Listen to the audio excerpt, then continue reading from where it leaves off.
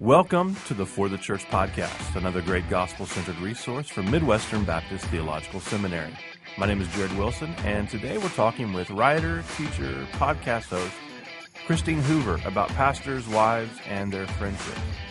Christine is the author of several books, including Searching for Spring and Messy, Beautiful Friendship. She's a church planting wife, a subject she also wrote a book about, married to Kyle, the pastor of Charlottesville Community Church in Charlottesville, Virginia. And together they're raising three handsome sons. Christine also hosts the podcast By Faith, and we're glad to have her on the For the Church podcast today. Christine, thanks so much for joining us. Thanks for having me. Glad to be here. Yeah, what's autumn like in Charlottesville, Virginia right now? Autumn in Charlottesville, Virginia is the reason why we live here. It's beautiful. It is gorgeous. We live close to the mountains. We can see them from our front porch, and so it is a beautiful fall. We love the leaves changing. So yeah, are they still colorful right now? We kind of are at the end of it. Yeah. We had a weird fall where it was very warm, and the leaves changed really beautifully last week, and then now everything's dropping. So we had really good colors, but it was quick. Yeah. Yeah, when I was in Vermont, it was like you had a 2-week window. It was always beautiful, but there was like that 2 weeks, usually around Columbus Day for some reason. I don't know how nature knows Columbus Day, but when the leaf peepers are coming in, like the tourism industry explodes around Columbus Day in Vermont. Yes, and it is. Yeah, ours is always around Halloween. That's how I count it. It's like Halloween is the best time to be in Virginia. Very cool. Yeah, and the colors in the Northeast, there's colors here right now I'm noticing. I've been in Kansas City for about 4 years now. I think three autumns. And it's pretty, but the other day I was just, saying to my wife, we were driving around and I was like, it's just not as pretty as I hoped it would be. And she goes, well, we lived in New England. So you're comparing it. Yeah. If I compare it to Houston, where I'm from, this is really beautiful, actually. I know. I'm from Texas, too. And so getting to live on the East Coast and actually having seasons is one of the best things about being here. And in fact, whenever we moved here to plant a church, and it was really hard first few years. And I remember thinking, thank you, God, at least I live in a beautiful place. Yeah, that's awesome. Very good. Well, speaking of seasons, I know that your latest book is Searching for Spring, and I want to ask you about that in a little bit. But first I want to talk about the subject of friendship. In particular, you wrote a book called Messy, Beautiful Friendship, Finding and Nurturing Deep and Lasting Relationships. So I guess my first question would be like, why a book on a subject like friendships? Because you would think, or some people would think, I assume, that friendships are just something that naturally happen, and do we really need a book-length treatment of them? I think we absolutely need one. I mean, obviously, I wrote a book. You wrote the book, it. So okay. There are more coming out now on this subject, which I am super excited about. But whenever I was thinking through this topic, there weren't many things out there about it. And I think it's something that, exactly what you said. We think it should be natural, it should be easy, and that's what we're told, that's what we believe. And in fact, friendship is very difficult, and it requires a lot of thought, especially a biblical idea of friendship. And for me, this really birthed out of my own experience. After college, my 20s, my 30s, friendship suddenly became difficult for me. It had never been difficult before. And if you think about it, it's pretty, in high school or college, it's pretty easy because you're just around people. You're living with friends in college. You are in class with your friends. And then when you become an adult and adult responsibilities kick in, and some people get married and have children, and there's just a lot more on your plate, friendship kind of gets shoved to the side, and it can become a really difficult thing. I thought it was just me. I thought it was my issue, and I actually read Dietrich Bonhoeffer's Life Together during those years, and it really kind of helped me understand that some of it was me. Some of it was my own understanding of what friendship should be. I had a very idealistic picture of that, and I was dissatisfied with the real people, the very real and imperfect people in my life. And so I had kind of was blaming other people and even blaming God that he wasn't giving me what I wanted in terms of friendship. And so it was through those years of kind of diagnosing the issue for myself that I started reading more and thinking more about this. And then I started talking to other women about it, and I realized that this is a complex issue for pretty much everybody. There's some people who this isn't, they're pretty natural when it comes to friendship, but I think that we all feel sometimes this angst about relationships, and are we getting it right? And do we have friends that we can count on? Do we have friends that are this deep, intimate friendship and community that the Bible speaks about? And so as I was talking more to women about it, I realized this is an issue for a lot of people. And so I want to address that. I want to write down the things that I've learned personally in my own life and hopefully be a help and a resource to other people. Yeah. Do you think there is a place for lack of a better word, chemistry, sort of well, we might say just, how friendships become natural or become natural friends? Or do you think like anyone can be friends with anyone? It just, you have to have the right mindset and what have you. What's the place of that sort of, not spontaneous, but that, sort of, the chemistry of there's certain people that you just resonate with and click with, and you don't have to work to be friends with them. You just become friends.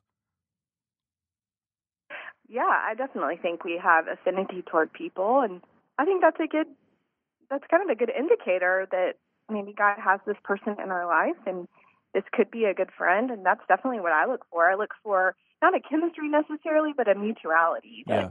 This is a person who I connect with over something. We have not necessarily even the same interests, but we have the same heart for the Lord and the same passion. We're kind of moving in the same direction, and that's what C.S. Lewis talks about, is that friendship kind of comes around one thing and says, oh, you too, me too, and we find that commonality. And I think the best commonality is a passion for the Lord, and you can really connect with people who are very different than yourself when you have that in common. But there is an aspect of friendship and community that we don't choose, that we are in church communities where we are called by Scripture to love one another, to bear with one another. And I think there is a component sometimes of friendship and community that does not feel natural, and that's where we have to, by the Spirit, practice those one another's with each other, and that's where it can get difficult. Even in a friendship where I feel an affinity towards somebody and there's this mutuality, we're eventually going to come up against an obstacle, a conflict, a misunderstanding. Yeah. And so I have to have those principles and those scriptural instructions in mind in my relationship so that I'm ready to practice them when it gets hard, because it's going to get hard at some point. Yeah, in the church world where this seems to be a common conversation, particularly with the rise of resurgent interest in community, small groups, community groups, all those sorts of things, or just the experience of community, I've been curious about the reframing of discipleship. I grew up in a church culture where discipleship was you went to a class on a particular evening in the church building. You sat in rows and, someone taught from a lectern, that sort of thing. And that's an important aspect of discipleship. Today, the way people talk about discipleship, life on life, all these sorts of things, it makes me think we're talking about friendship. We're talking about being friends. But I don't know if there's a point at which there is an overlap, if we should think about them differently. Is there a difference between friendship and what we would call in the church world discipleship? Mm-hmm.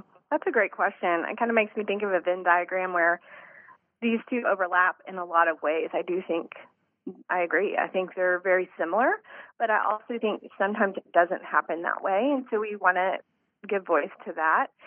But I think that's a good way of thinking about discipleship, is thinking of it in terms of friendship, that we're sharing life together, that it's not this program, it's not this formula that we're walking someone through, that we're in relationship with one another. And discipleship can happen in those types of relationships. For me, the best discipleship relationships, they don't always start as friendships, but they end as a friendship. And that doesn't always happen for me. And so I think that that's why we want to make sure we note that exception, because discipleship is very intentional. And I want to be very intentional about pursuing someone. Sometimes that person is not in a place where they have a lot that they can give back. They may be suffering. They may be walking through a time of doubt or confusion. And so I'm going to be intentional to pour myself into them, and I'm going to enjoy that relationship. But it may not be that mutuality that I just described about what friendship is, and that's okay. But I think the best discipleship relationships do turn into a friendship, and we can learn a lot or think well about discipleship if we think in terms of friendship and relationship and just sharing life together and spending time together and having those kinds of conversations that friends would have. Yeah, I think of how important proximity, how important imitation is in discipling others, and how those things really do overlap with friendship. Or I look back at those who I felt most discipled by, the relationships in the church that I experienced, where I had more profound periods of growth spiritually and felt more developed.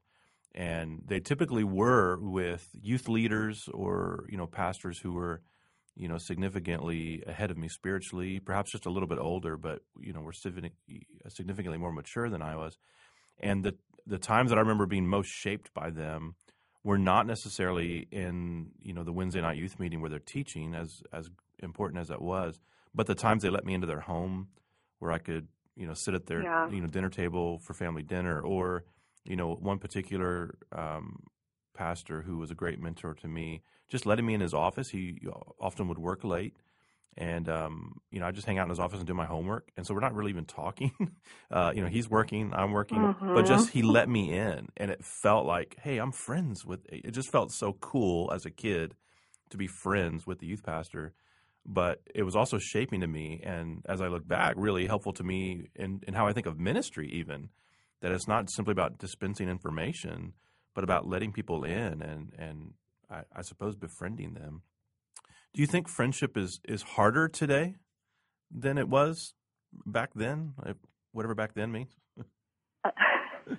Back then, I think technology gets a bad rap, and I think that this is sometimes it gets a bad rap, and I think this is one of the ways that it has affected us in a negative way. I think the way that it's affected us specifically is that we use the term friend so loosely that we don't even have a definition anymore of what friendship is. Yeah. And so we talk about somebody that we know from high school. It's a Facebook friend as a friend, and we talk about people that we know really well and intimately as a friend. And so I think we have to really consider what the term friend means. And so this confusion makes friendship harder, I think. I think technology teaches us that we can be close to so many people, or we can keep in contact with so many people, and it's taken us out of our embodied lives and takes our minds and our hearts and everything, our attention outside of our localized churches and relationships. And I think that harms us, that we think we can maintain many different kinds of relationships when really we're designed in a limited way for limited numbers of relationships. And so I do think that that's making it harder, that we don't know how to think about it anymore. We don't know who to give our time and energy toward.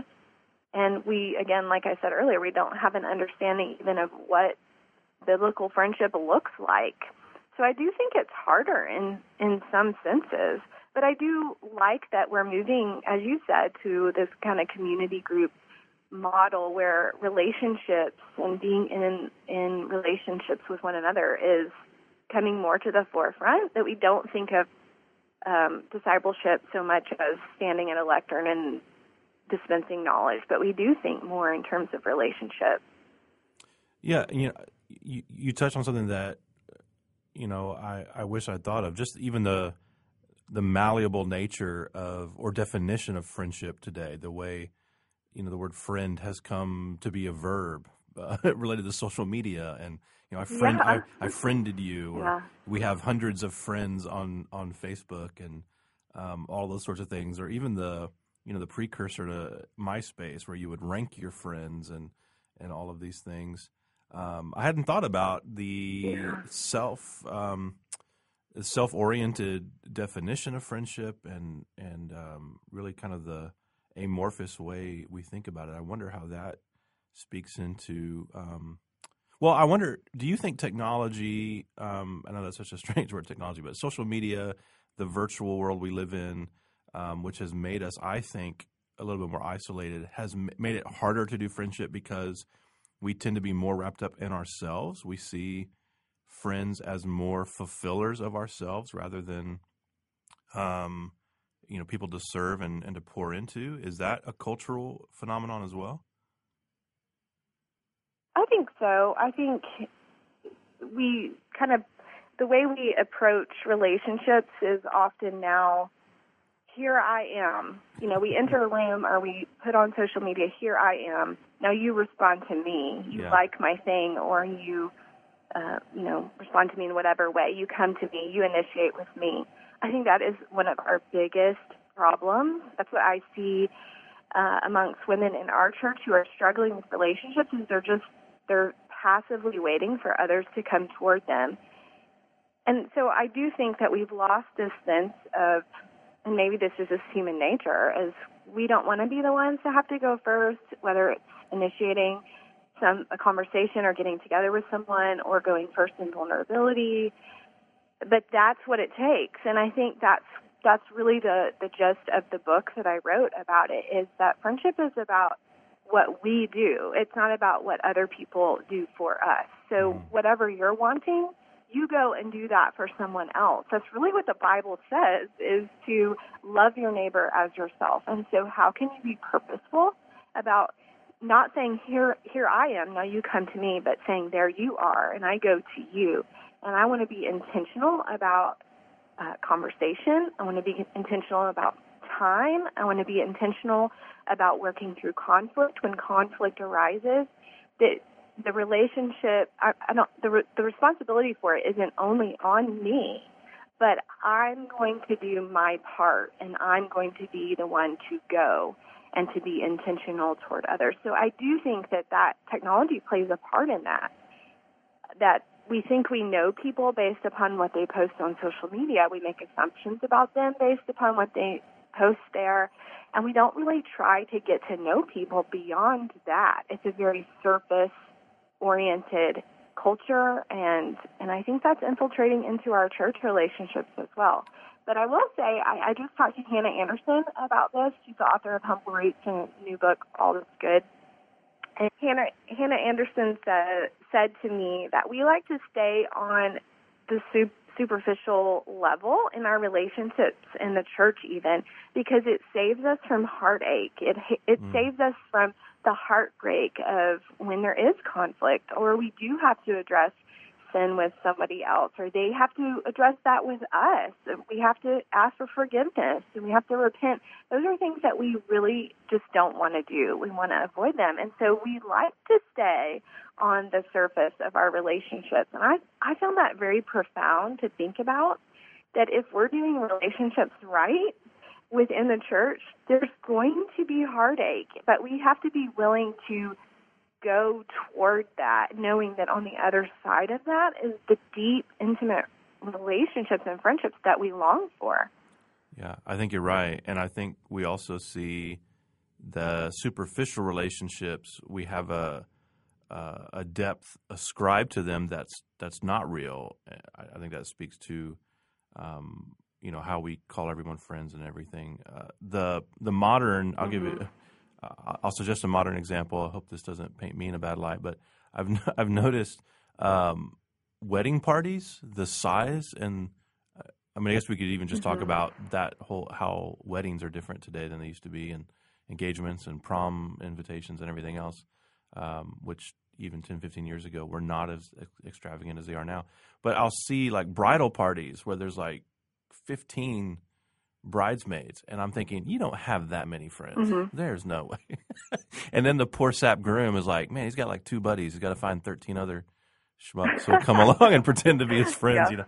And maybe they really do, because women are better at making friends, I think. But I just that to me is, are they really all good enough friends to be in that circle? And maybe they are, but just the way we ascribe depth to even what we in reality are maybe more tangential or superficial relationships, to sort of assuage or mask that we really don't go deep, you know, with a few or with many or what have you. Yeah, I think it's a really complex thing. And I want to sort of shift to more specifically in the church to ministry relationships as well. But first, let's take a coffee break and hear from our friends at Midwestern Seminary. Midwestern Seminary's 81-hour Master of Divinity degree prepares you for ministry today and tomorrow. Midwestern Seminary's flagship degree program is our primary track for ministry preparation. Requiring only 81 credit hours, the MDiv program is an efficient option for students, equipping them to serve the church in pastoral ministry. Residential students will be trained in a unique community environment passionately focused on the local church. Online students can earn the full degree without leaving their current ministry context. Come be a part of one of the fastest growing seminaries in North America as we develop a new culture of discipleship devoted to the local church and committed to taking God's unchanging word into a rapidly changing world. Visit mbts.edu/mdiv today. Okay, we're back. We're talking with Christine Hoover, author of the book Messy, Beautiful Friendship. And you didn't write the book specifically about pastors' friendships and what have you, but it's a subject that I think that's of some importance to our listeners. And I'll just say, personally, I began thinking more through, I guess, what we could call a doctrine of friendship or just the nature of friendship when I was in pastoral ministry more than I ever did before. And that, you know, struck me as different, that when I was, you know, wasn't the lead pastor of a church or just growing up, I never really thought through what makes a friend, who is a friend, how can I be friends, why can't I be friends with everybody, all of that sort of thing, until I became a pastor. So I think there's a distinct element here that's worth discussing. And as a pastor's wife who has thought through these things, I wonder if you can help us apply it a little bit. Do you agree, first of all, that it's difficult, or maybe not more difficult, but difficult for pastors and their wives to make and have friends? And if so, why do you think that is? It's hard for me to answer this question because I've only ever been a pastor's wife in my adult years. And so I have a good friend who is not a pastor's wife, and she's often will tell me, Christine, what you're experiencing is what I experienced too. And that's been really helpful for me because I think that often I have used my role as an excuse. At the same time, I do think there are complexities to it. I would say I would describe them as more obstacles to overcome. I really don't want to ever give myself the excuse that my role makes me the exception. And I think often that's what pastors' wives especially might do, or even pastors, to say, oh, well, I can't share certain things with people in my church. And I think that we can use those excuses to isolate ourselves, and there's some pride involved with that because I need the ministry of the body, and I need friendship. That's where the ministry of the body is going to happen, at that level for the pastor and the pastor's wife. But I do think it's hard for pastors and pastors' wives to make good friends where they feel like that they can be themselves. And I would say that that's primarily because people relate to them according to their roles and not according to who they are as people. Often congregants don't think, or this is my take on it as a pastor's wife. I don't think that they always think in terms of, my pastor is a person. He has interests, he has passions, he has struggles. He sometimes doesn't want to be at church on Sundays. I don't think people really ever consider those things, maybe. I don't know. And I think the same thing happens for the pastor's wife, that people relate to her according to this role that they put her in. And it can be really, really, I think, tempting and really, really easy for the pastor and the pastor's wife to begin to relate to people in that way, to take on that mantle of this role, because in some ways it's self-protective. In some ways you can hide behind that and not have to show that you do have things that you're uncertain about or that you struggle with. And so I think it's just this kind of complex catch-22 kind of thing that can really hinder pastors and pastors' wives from having deep friendships within the church. Yeah. When I was pastoring last, I would work through a topical series every fall through really kind of relational issues. Normally I would preach through books of the Bible and what have you, but we always would pause and I would preach on marriage and parenting and those sorts of things, because it just seemed like it was ever fresh subjects of interest, applying the gospel to those relationships. And it occurred to me one year, maybe a couple of years, but one year in particular, I preached on friendship. And it was because the subject was becoming so pronounced in my mind because of a few things going on in the church, things where the wisdom of Proverbs may speak into the kind of company you keep, that sort of thing. But also because there was this recurring issue, and perhaps it was that context. I think this is why pastors and pastors' wives sometimes struggle with this. It usually depends on their context. The idea that the pastor and pastor's wife are special people. Well, they are special people, but to be friends with them is to really have something, or to have their ear.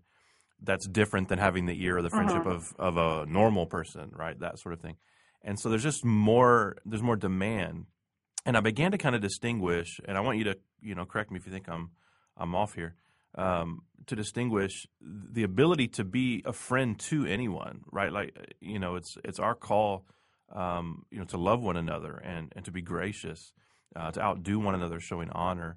So it's not to say that you can't or shouldn't be a friend to everyone, but I began to think and believe that you can't really be friends with everyone because there's a mutuality involved.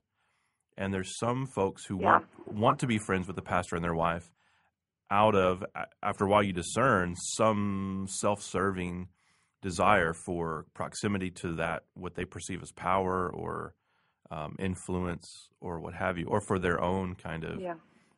And that was something that I tended to become pretty sensitive to, that there were quote-unquote friendships in the church that were more draining for me and didn't really feel like friendships at all. So I don't know if that's something. Do we avoid that? How do we navigate through that? Mm-hmm. I think that's a great distinction, and that is what I've come to as well. The way that I think about it is that I want to honor everyone that I interact with, but I'm going to be friends with just a few. Yeah. And the way that I make the distinction is the mutuality. Does this person ask me questions? That's so basic, but there's so many relationships that pastors and pastors' wives have. They are never asked a question. They are never asked, how are you? What is going on in your life? And I think most people would be very surprised by that, how much listening is involved for the pastor and the pastor's wife, which they're happy to do. But the distinction that I have made is when those questions are returned and I leave a time or a conversation with another woman where I feel that God has given me life through them, I take note of that. Yeah, and I say, heard. That's a person that I want to get to know more. Yeah. And so and often those people are the people who will give you space because they are empathetic to the demands on your time. And so what I have found is that I need to then go and initiate with them and even voice to them, I consider you a friend. You are my friend. So I'm giving the label to the relationship that they would probably be slower to give because they're empathetic to the demands on my time and relationship demands. And so that's been two really helpful things. One is to distinguish, is this a mutual relationship? And then labeling it as a friendship, voicing that to them. That has really invited deeper friendship. And of course, it doesn't always work that linearly, but that's been helpful for me just in my own mind as I think about, I can't be friends with everybody. Yeah. So how do I make those distinctions? Yeah, and I think for pastors listening, if I could give you a word of advice related to this, is to have your wife's back on her position there. My experience is that I didn't have an inordinate number of men who wanted to be, quote unquote, my best friend. Sometimes that would happen, but it just seemed to be a pronounced interest in my wife among women, and she's friendly to all, and willing to be gracious and honor others, but we quickly discerned through a couple of really two different pastorates the number of women who wanted to be really close friends with my wife more out of a self-interest and a proximity to influence, and to where my wife began to feel somewhat used. Like, you only want to be my friend because I'm the pastor's wife. You don't have an interest in me as a person. And so it became harder for her in a couple of different contexts. And so the temptation for me is, as a people pleaser, just naturally, but also as a pastor, to try to talk her out of that that disposition. But we really are allowed, in a sense, to choose our friends, to be friendly with everyone. Yeah. But it's okay to have, a limited number of close friends, people that you feel heard by, valued by, not used by or exploited by. I think of Jesus himself. He had the 12 guys, but then, there's something special about Peter, James, and John, and then John was the one he loved, whatever that means, so. Yeah. Well, Jared, I would add, too, I think one of the reasons that happens for pastors' wives is that we are safe people for women. They know if they're not feeling connected to other women in the church, they know at least the pastor's wife is going to be friendly and nice to them. And I think that's often what happens, is that people feel a security and a safety. And, I don't think everybody always has these motives of trying to be near people in authority. I do think there are those people, but I think often it's just, this is a safe and secure person for me. I know I can at least go to her and she'll talk to me and make me feel welcome. And so I think there is this pressure that we feel, and I'm glad you're addressing that with pastors. Just what's really helpful for me is my husband to alleviate some of that pressure and say, you don't have to get coffee with everyone who asks you. It's okay for you to choose what you do with your time and with your relational capital. That's right. Do you perceive that the idea of the pastor's wife is changing? This is probably more of an evangelical culture question, but do we think of pastors' wives differently today, generally, than we did 10, 20, 30 years ago?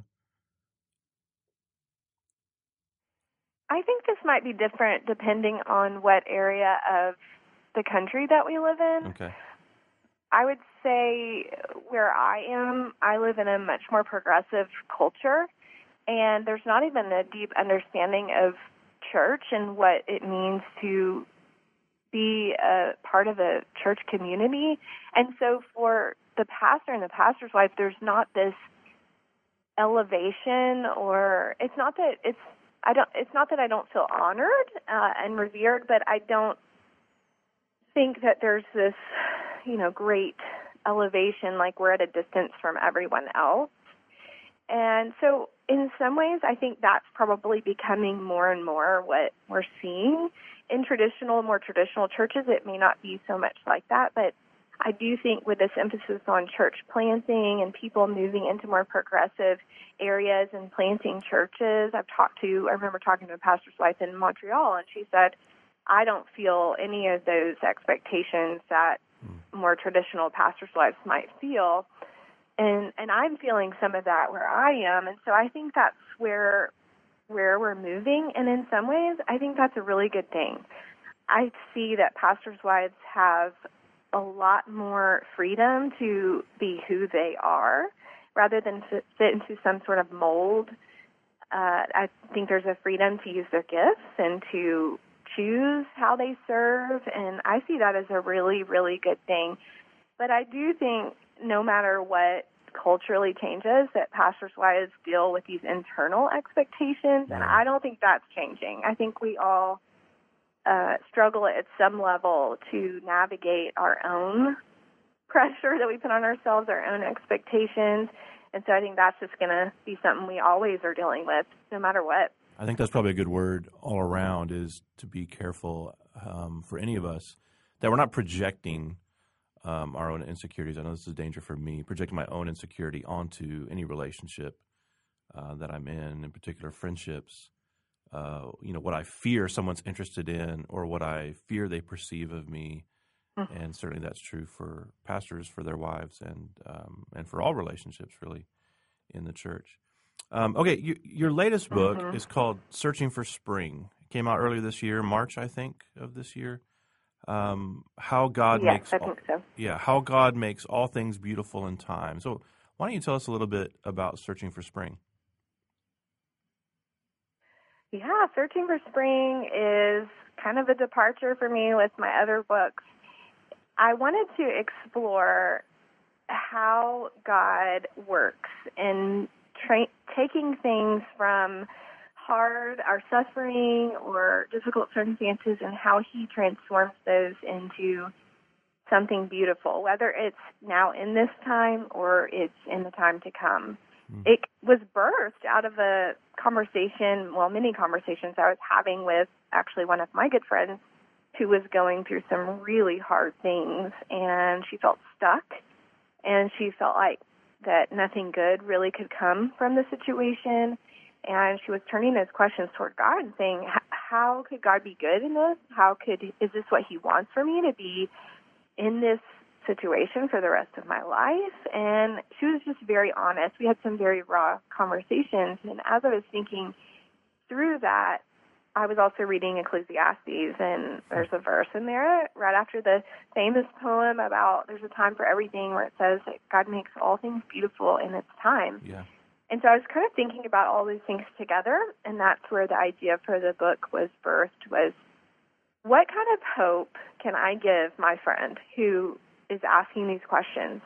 How does God work? And can He really make all things beautiful? And so I use the seasons as an analogy for that, just to kind of talk about summer is really, the time before we ever experience anything hard, and we just think life is going to be great and easy, and God is good because our situation is good, and then something happens, and we start to question all of those things. And that takes us into fall, where we feel like there's a sense of dying, there's a sense of loss. And that's really the main part of the book, is fall and winter, and how do we live in a time when we feel like things are barren and things are fruitless, and how can we trust God in that waiting time and believe that spring is coming? And so really the book is called Searching for Spring, because we're looking for where God is and how He's working in this time of winter. And winter is really, that's where we live. That's the time now, where we're waiting for Jesus' return. We're waiting for all things to be made good. And so that's what the book is about. It really is just a book for my friend to say there's hope. There's always hope. That's a good word in any season, I believe. Christine, thanks so much for coming on the podcast. Thanks for having me, Jared. It was great to talk to you. Yeah, we've been speaking to Christine Hoover, pastor's wife, writer, host of the podcast By Faith, which you can find on iTunes, Stitcher, and Google Play. Don't forget to check out all of her books, including her most recent titles, Searching for Spring, which you just shared about, and Messy, Beautiful Friendship, which, of course, you can find wherever good books are sold, Amazon, CBD, Lifeway, and the rest.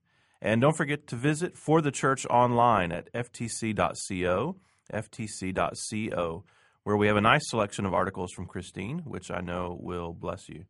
Thanks for listening, friends. And as always, if you like the podcast, please share it with your friends. Review us on iTunes. Every little bit helps. And until next time, may Jesus be big in your church. You've been listening to the For the Church podcast, hosted by Jared Wilson, managing editor of For the Church, found online at ftc.co. This resource is brought to you by Midwestern Baptist Theological Seminary in Kansas City, Missouri, where we train leaders for the church.